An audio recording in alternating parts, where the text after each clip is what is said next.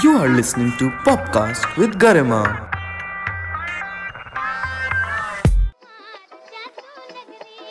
Hello and welcome to Pop Shots.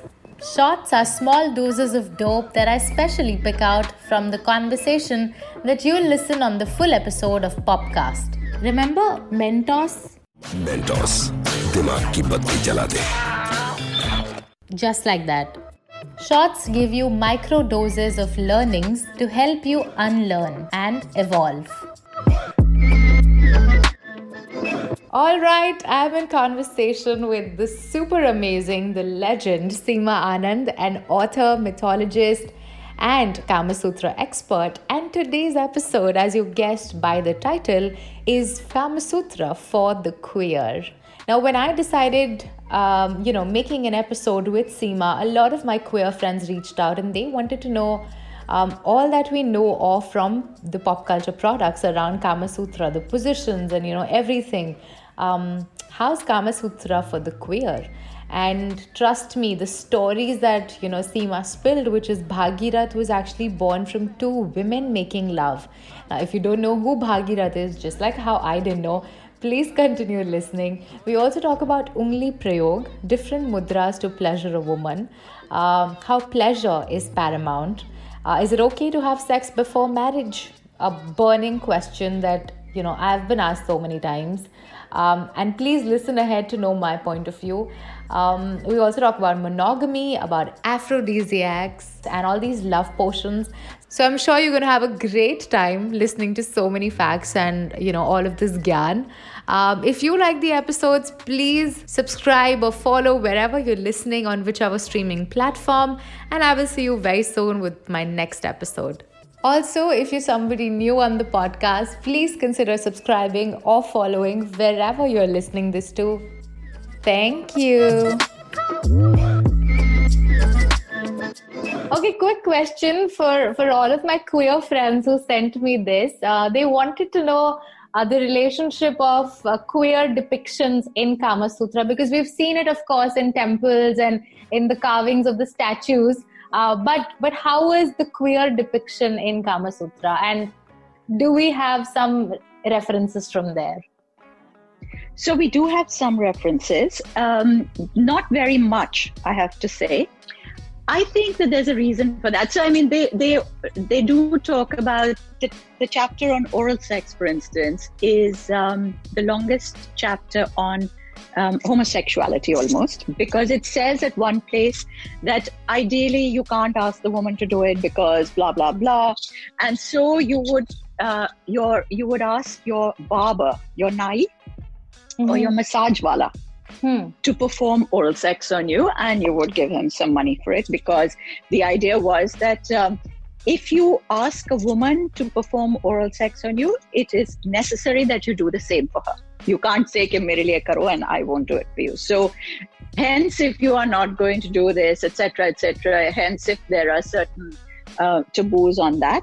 So that's actually the way that it talks about homosexuality. However, it does go on further to talk about certain positions where it says, let's say if the man is a little bit less so if the woman is more masculine as the man is more effeminate, how will the position change? What will happen? What are the rasa? What is the bhav? What is the moods and the emotions that you will use in order to perform your positions?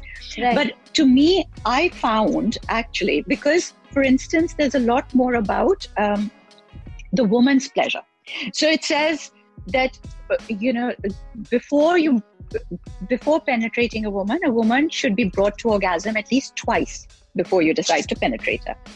And so there is an entire chapter on what they call Ungli Prayog, which is how to make different mudras with your fingers in order to pleasure the woman. And this wasn't necessarily just meant for the man to do to her. This was either for her own pleasure or for her maids or her friends to do to her, so that if she was going for a night of lovemaking and so on. So the idea of pleasure is what comes up paramount. When I study the Kama Sutra, I find that it's not so much that they say that if a man does this to you, that you will be pleasured, or if a woman does this to you, the man will be pleasured. They talk about pleasure on its own. So it says a man is pleasured when this happens. And I don't know if I'm making myself clear on this. It's a very subtle difference. So I think that it's not actually putting boundaries and saying that it has to be a male-woman relationship, a male-female relationship that causes this kind of pleasure. It talks about pleasure, and I think that it leads you to then understand how that pleasure should be performed. So I always feel that it was very sympathetically written towards just two people who wanted to give pleasure to each other or wanted to get pleasure from each other. LGBTQ, notwithstanding. So I personally don't think that it is a binary, non-binary, gender, non-gender issue. I think it's about pleasure. Right. And I actually find that very exciting as a thought, because there are a lot of stories. There's a very famous story from one of the Purans where you've heard of the character called Bhagirath. No, I'm afraid. Bhagirath is so Bhagirath in our mythology is the one who brings the Ganges down from the heavens. Okay. So he's the one who brings the Ganga from the heavens. All right. Now, Bhagirath is born from two women making love. So we are told in that story that his father is dead. The two women are widows. They're quite young, so they have their period. They have their ritual bath after that. And they come out from their bath, and the two of them look at each other, and they're totally overcome by love for each other. And so they go off to their husband's bed, and they make love to each other. And a child is born from that. And it's a fabulous story because it carries on, to talk about how Brahma comes. One of them says, oh my God, I should kill myself because I've committed a sinful act. And Brahma says, no, there is no sin attached to you. I will take the sin. You carry on and have this child. It's an amazing story. But what I love about this story is that it's not just one of those things, ke kheer kha ke bacha ho gaya. The typical old stories of, you know what I mean? Yeah. Because in the Sushrut Samhita, it says that there are times when two men can have a child or two women can have a child. And from the man, when a child is born, from the man, the child inherits the bones, the skeleton. And from the mother, the child inherits all the organs and the flesh and the soft stuff, basically. Okay. So if two women have a child or two men have a child, then there are some deformities. Basically, that's what they're talking about. Now, in my head, when you translate this into normal English, you realize that they are talking about slightly unusual relationships. So when they say two women having a child, whether they're talking about an effeminate man and a more masculine woman, or they're talking about two women coming together through a third means, I don't know, but it definitely acknowledges these relationships. So I just want to say, whenever I do talk about it to the gay community, that we have a lot of mythological stories that talk about gay love, that talk about homosexual love. And I know that they're out there, and I know that people have heard them, and that's fine. I just want to say that actually, I think that that you don't need to even worry about the fact that whether it was spoken about in so many words or not, because the Kamasutra talks about pleasure. It talks about how you get pleasure rather than who is going to give you the pleasure. Right.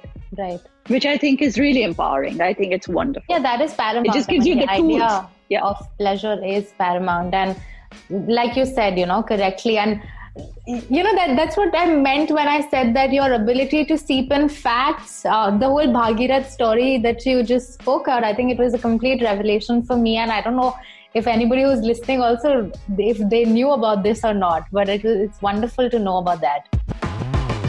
Like this Sochcast? Tune in for more with the Sochcast app from the Google Play Store. Yeah, there's about 2 little versions which tell it like this. They come from one of the Bengal Purans, and it's easily available. Google it. You'll love it. I just find that these stories are incredibly empowering. They're fabulous. I just feel so sad that, we as a generation, we have heaps of books to read, but where it all started from and the way it's written, like I asked you before also, we do not have enough recreations or enough classes. I don't know how can we just impart this knowledge to everybody and broaden their minds, because like I was telling you, I got a question from one of your followers, and he said, is it okay to have sex before marriage? And it blew me completely, because I was like, that's such an individualistic question. You cannot have a law or a rule book that tells you if you should or you shouldn't. And I think it's completely okay to have sex before marriage, after marriage. So what do you have to say about all of these things? Like you said, I think it's an individual thing. I think that there are different rules for different people. It depends on the parameters that you live within. Who are we to say yes you should or no you shouldn't? I just don't think that it's one of those things that I would ever make a judgment on. Sure. I always say, when people come to me and they talk about monogamy, and I always say to them, that anything that you decide to do in life, people say, oh, but it's unnatural. Monogamy is unnatural. Whatever the thing might be, I just think that society makes certain rules, and it says that monogamy is one of those rules. Okay, if we have chosen to live in that society, then I think that we need to follow most of the rules for it. But yes, in your head, you can never say that, okay, I will never fantasize about somebody else, or I will never think about somebody else. True. But in a lot of our old stories, that's where we were told that the sin was. You've heard of all these stories where such and such a woman looks at somebody else and suddenly all her chastity disappears because the ghada that she's carrying breaks, and then her husband curses her and says to his son that her head has to be chopped off because she has been unfaithful because she looked at somebody else. And I think that it's stories like that that really need to be dismantled and dismembered, because you cannot say that somebody can't think about somebody else, or you can't fantasize or whatever. But if you want to be that person that your partner never wants to think about somebody else, you need to do something about it. You can't just say, I will be useless, boring, painful, unattractive, not do anything that you like, but you will be in love with me forever and ever. Make yourself worthy of that lifetime of monogamy for your partner. Make yourself worthy of it. Be an exciting person. That's what I said earlier about the 64 skills of the Kamasutra, that anything is possible. But the 64 skills were meant to make you a diverse personality. Nice. They were meant to give you different things to be to talk about, different conversations, things that made you more exciting. Come on, we are all human beings. We're all in relationships at some stage or the other. We know how it feels when our partner behaves a certain way and when they make an effort. And it's not easy to make an effort. I know that a lot of work goes into making an effort, but isn't that our responsibility, all of us? I think 100% agree with you. A little effort of knowing what your partner wants, and will probably also help you know what you also want. It just works both ways. It does work both ways, and it's a lot of effort. Like I said, people would come along and say, like, literally they want a love potion. There's that lovely story from one of our tribal regions where it's this woman, her husband goes off to war, and before going to war he was such a good, loving, kind, attentive man. When he comes back, he's changed completely. He's distant, he won't talk to her, and she's really desperate. She doesn't know how to make him fall back in love with her, so she goes to Jadugar and she says, help me, I want some help, make me a potion, make me a love potion. So he falls in love with me again. And this magician says, okay, I'll make you a potion, but there are a couple of things that I need for it. And one of those things I can't get myself because I'm old now. So if you can get it for me, I will do it for you. And that one thing is the whisker from a tiger, one hair from the tiger's whisker. Okay. Just one hair from the whisker of a tiger. Okay. But it has to be taken while the tiger is alive and while the tiger is not frightened. So उसमें वो डर का पसीना नहीं होना चाहिए. Acha. Okay. So the woman says, okay, I'll do it. So she goes off, she finds, she goes to live in a forest. She finds out where there is this whole tribe of tigers that roam around. And then she she identifies one. And gradually, she builds up this relationship with this tiger, aista, where the tiger starts to trust her. And finally, after 6 months of working with this, wow, the tiger trusts her so much that one day, he actually falls asleep with his head on her lap. And at that point, she takes that hair and she goes back to the Jadugar and she says, here, I've got it. Take, now make me the magic potion. And he says, for God's sakes, you saw the kind of dedication and patience you used to get that tiger to be your friend. That's all you need. Wow. That's your magic potion. Wow. What a story. Yeah, I know, but isn't that exactly it? True. On both sides, isn't that what we need? It's hard work. Of course.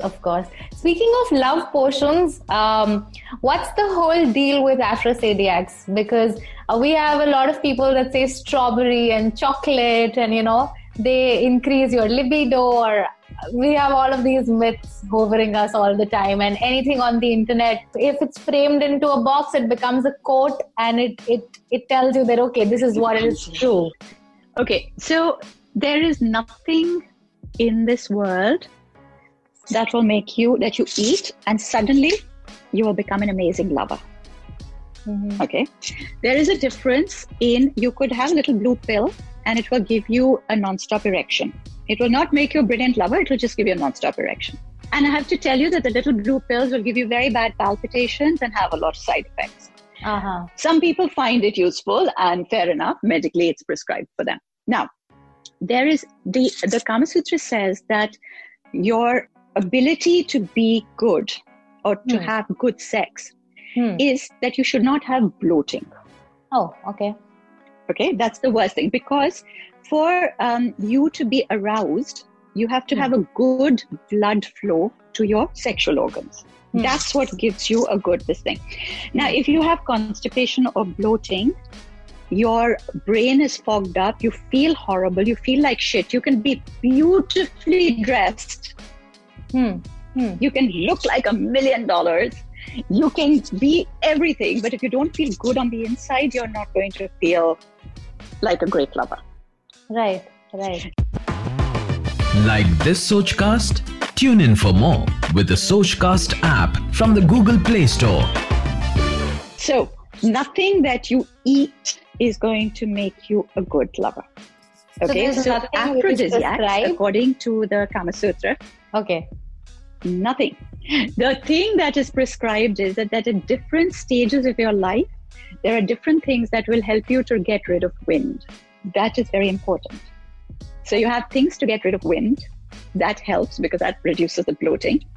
And the Kamasutra says about, okay, so like if you have a couple of glasses of wine, it says you shouldn't have more than 2, but 2 glasses of red wine before making love. And that will sort of lower your inhibitions. You don't eat before sex. You eat after sex. Because if you eat before, then your digestive process will take over and you cannot have good sex. Interesting. But it's how you eat, it's what you eat, more importantly, it's how you eat, it's how it's given to you, it's how it's fed to you.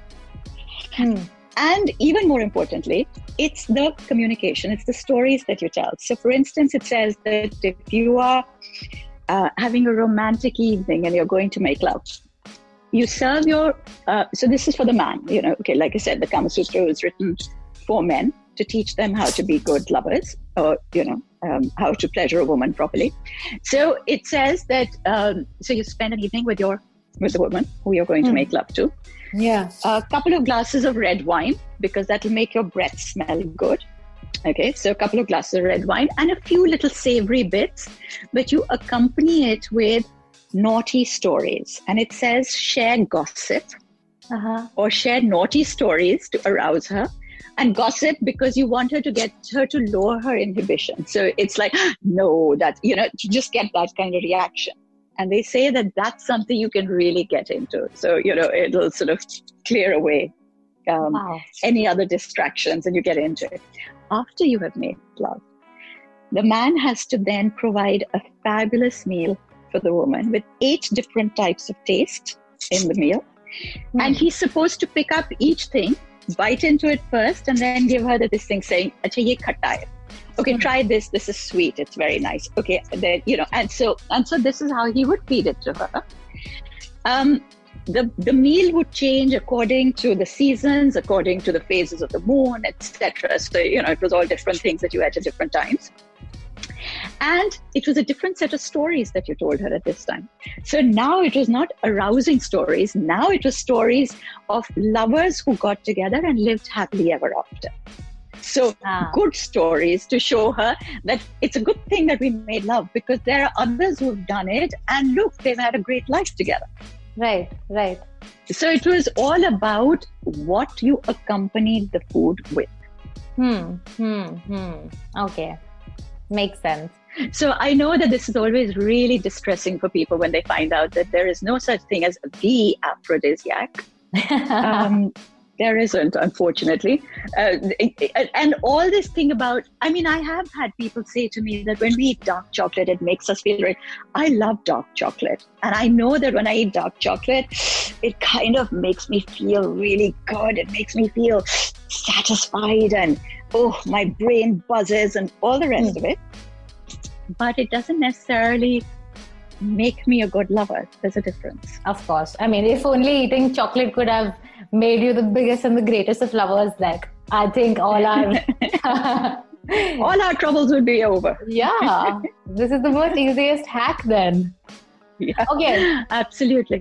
अच्छा तो हम चलते हैं फिर कब मिलोगे subscribe कर लो तो पता चल जाएगा. अब ये सुन लिया है तो पूरा एपिसोड भी जाके सुन लो, उसमें प्लेलिस्ट भी है and all the other conversation. Also please go subscribe on YouTube and see you soon. Bye.